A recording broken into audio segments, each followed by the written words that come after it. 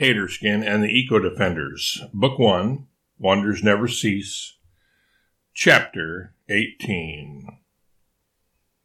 Guarding the indigenous people was not all the animals were going to do in Australia, though. There was another important operation that they needed to implement, with the aid of Albert and another human. This second assignment would benefit not only humans, but also the animals themselves, as well as the earth on which they lived.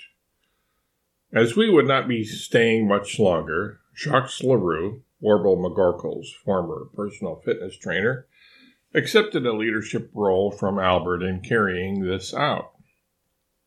Jacques and the inhabitants of the waters surrounding Australia, the Arafura Sea, the Coral Sea, the Tasman Sea, the Great Australian Bight, and the Indian Ocean, namely the dolphins that Albert had coached, as well as the sharks, jellyfish, sea lions, octopi, whales, and the rest, were to be the principal actors in the second main work the animals of Australia were to do.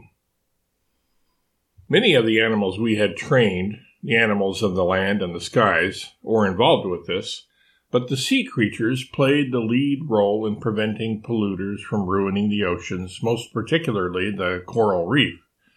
But perhaps I'm getting ahead of myself here.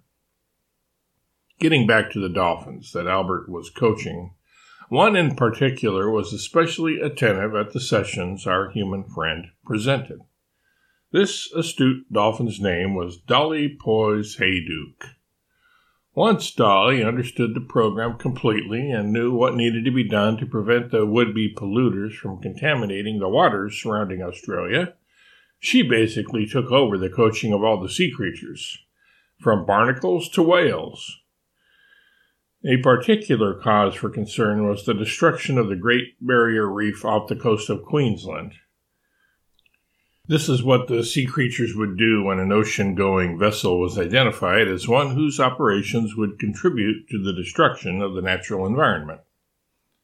Barnacles would swarm and attach themselves to the ship to slow it down, thus increasing its cost of operation and reducing its profit margin, thereby discouraging investors.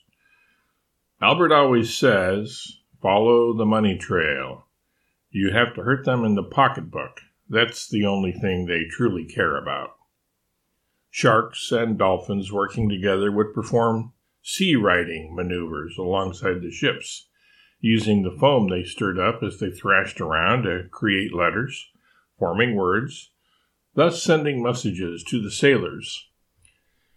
Some of these floating communiques were, "Here be dragons. Abandon all hope of profit, ye who enter here. Turn back or be sunk." And, "Go home, I think I hear your mama calling you," as well as other things of that nature. After the dolphins and sharks had formed these messages, jellyfish would then contort themselves into the shapes of these letters made of sea foam and begin to pulsate, so that the warning messages continued to be flashed forth even after the foam had dissipated. The sea lions would assist in harassing the men who messed about in boats by creating an unending, cacophonous racket. This they would accomplish by barking, growling, and grunting at the top of their lungs, until the sailors thought they would go out of their minds if they didn't get away from the infernal den. Finally, as the coup de grace, the whales would ram the ships, persistently pummeling them until the ocean-going vessels would finally, figuratively, hoist the surrender flag and retreat. As mentioned, in addition to these marine operations that the sea creatures carried out, the land animals and birds were also involved in driving out the would-be ruiners of the ecosystem.